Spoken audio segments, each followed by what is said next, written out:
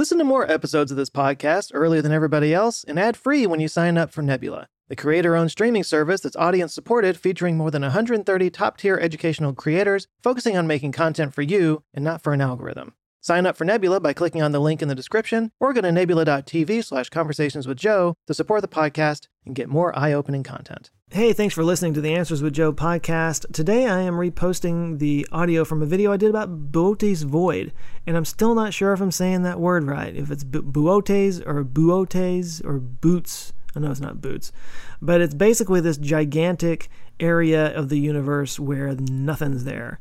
And so there's a lot of theories about why this is. Of course, it goes into all kinds of crazy alien territory and stuff like that, but there's basically a big gap in space, guys, and we don't really know what's going on there. And it's a cool little mystery of astronomy. So listen to this topic if you haven't seen the video. You can check it out. I'll put the URL in the show notes. So enjoy. But first, yes, I know, I'm going to talk about Cankerboy again. Actually, there's been over 1,000 people who have tried Cankerboy, so why don't I let one of them talk about it this time? Hey, my name is Leslie, and I was a lifelong sufferer of canker sores until Cankerboy.com came along. If I don't have a little one in there, I've got a couple of small ones, or I've got a bouquet of them, and I'm in terrible pain. But once the caplets came and I bit a huge chunk out of my cheek, which would have resulted in a huge hole, me being in pain, a swollen face, the whole thing. But happily, nothing happened. I don't think any of this is a coincidence. Because like I said, I'm usually a person who has a canker sore, if not 3 or whatever, and I've had none in a month and a half. Would I recommend this product? Not only would I recommend it, it's the only thing, and I dare to say it's even like a cure. I get comments in my video about this all the time asking if it actually works. Well, there's your answer. And it might work for you, and if it doesn't, you'll get your money back. I just want people to try it, because I know how it feels like to have nothing work, and you feel like you're stuck with this curse that never goes away. I know how hopeless that feels, and I want to help people out with that. So spread the word. That's Cankerboy.com, Cankerboy.com. Now here's today's episode. At the corner of AA Road and K191 in Nebraska sits this, a small marker noting the geographic center of the continental United States. It lies just outside a town called Lebanon, Nebraska, so if you're Lebanese, you're about as American as you can get. But imagine standing there, in the very center of the country. Now imagine that you're the only person in the country. From coast to coast, you're the only one there. Now imagine you're a galaxy. And there are no other galaxies in that entire region, not just on 2 dimensions, but in all 3 dimensions. You, my friend, are floating in the middle of Boote's Void. Diraj Yadev asked, a video on Boote's Void, please. Boote's Void is a giant empty area of space about 700 million light years from Earth, located in the constellation Bootes, hence the name. And yes, it is pronounced Bootes and not Boots, which is something I'm going to really struggle with in this video.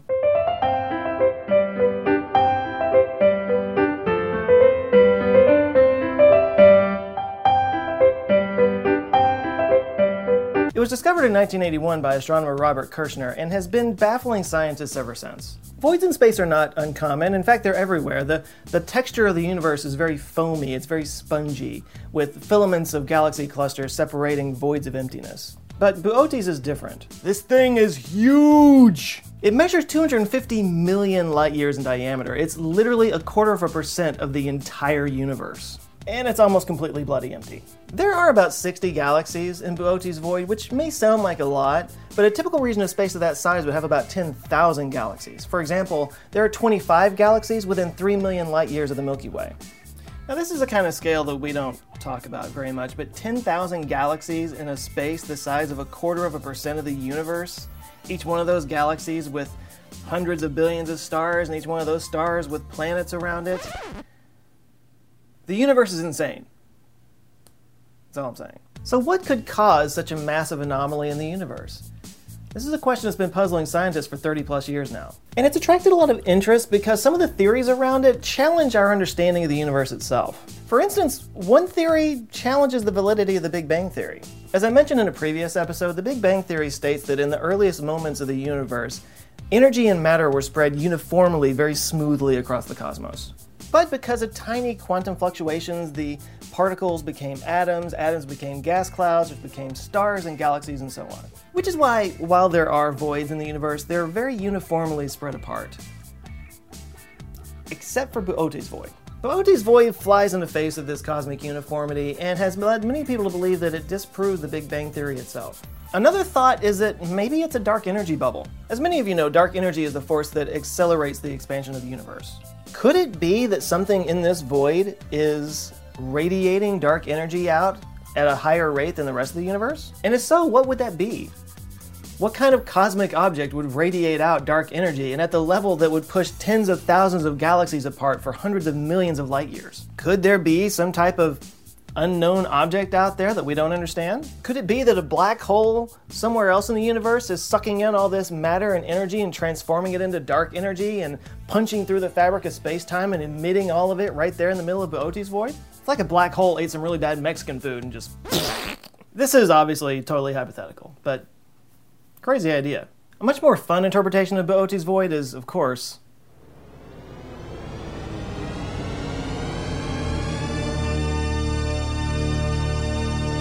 just last week I talked about Matryoshka brains and Dyson spheres being a hallmark of a Kardashev Type 2 civilization.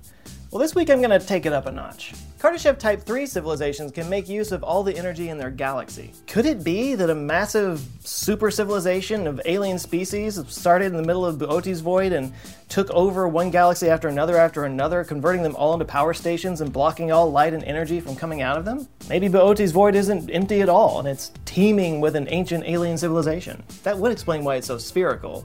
An alien civilization that spread like a virus would start in the middle and spread out to the closest galaxies, forming a perfect sphere, which is another curious attribute to the void. What we may be witnessing is basically like a cancerous civilization that just eats galaxies as it grows, which means that it's probably an AI-driven, mechanistic, robotic civilization that outgrew their physical cells eons ago.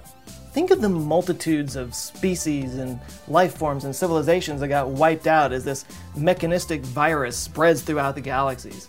This is a science fiction nightmare come to life. For this reason, some astronomers are looking at the galaxies on the edge of Boote's void and to see if they start to dim in luminosity, because if we start to see some more lights go out, yikes. So it's easy to see why this theory has captured so many people's imaginations. But the least fun theory, unfortunately, is also probably the most likely. It's very possible that Boote's void is simply a combination of other voids that have merged together. Galaxies merge together all the time, drawn to each other by their mutual gravity.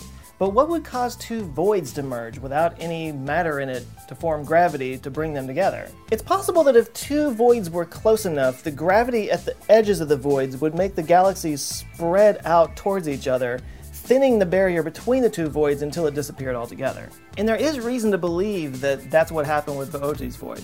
Remember those 60 galaxies that exist in the void? They exist in a little bit of a tubular structure, which may be the remnants of a barrier that once existed between two different voids, which thinned out and left these galaxies stranded in the middle of the biggest supervoid in the universe. These galaxies are so isolated, in fact, that if the Milky Way was in the middle of Boote's void, we wouldn't have known there were any other galaxies in the universe at all until the 1960s. So when you look up at the sky and you feel like the universe is this big expanse of emptiness and you feel all alone, just remember, it could be worse. So what do you think? A faulty Big Bang Theory? Black hole diarrhea? A cancerous civilization? Or giant cosmic bubbles? Let's figure this shit out in the comments. Last week in my Matryoshka brain video, Immortal Zod said, "I'll build my own universe with blackjack and hookers." Congratulations, you just invented Las Vegas. MLP Luigi asked, "Joe, what have you been smoking?" "I'm just high on living, man. Livin." Donald Hobson wrote, "You could have a compromise solution. Live in the virtual utopia within the Matryoshka brain while designing real robots to explore other solar systems." I'm actually glad Donald said that, because that was a thought that I had after I had already put the video together, was that if you were existing in a simulated program as a program yourself, then you could easily upload yourself to robots that could fly around and defend the brain from forces from the outside or repair the brain and do that kind of stuff. So you could exist in both the real world and the simulated world. The Zebra Boy Gaming said, "Oh no, the vacuums are taking over the universe. We must stop Dyson before its plans of a completely clean universe succeed. It never loses suction." That was stupid. Joseph Lawhorn said, you know that giant empty chunk of space without galaxies? I think it's totally possible that some of the great old ones started cannibalizing that section of space in order to make computers like this. Wait, I just talked about that. Bill Anthony asked, hey Joe, I have a question. Don't all the planets have an effect on one another? Would it even be possible to remove Mercury and Venus without having to worry about the stability of our own orbit here on Earth? I did a little bit of Googling on this and I found out that if you did remove Mercury or Venus, it would cause instability in the other orbits because the whole thing is just a very delicate balancing act. But it would take 100, maybe 1,000 years before it really caused real problems in our orbit. 3Ran7on said, Joe, you did a superb job talking about these topics, but I would recommend anybody else who wants to learn more about this to check out the Isaac Arthur YouTube channel. Yes, absolutely. I highly recommend that. I had put a link in the description of the last video, but I didn't really talk about it in the video. I have checked out this guy's channel. He does long 30-minute deep dives into things like Dyson spheres and the Troika brains, really getting into the science and the physics of how it would all work. It's amazing stuff. I highly recommend his channel. Definitely check that out. All right, thanks for watching, and to D-Raj for a fantastic question. If you guys have a question you would like answered, you can ask it in the comments below or hit me up at any of my social media channels. Like it if you learned something, and if you enjoyed this video and it's your first time here, please hit subscribe because I come back with things just like this every Monday. Share this video to continue the mind blow, and I will be back next Monday. Thank you guys so much for watching.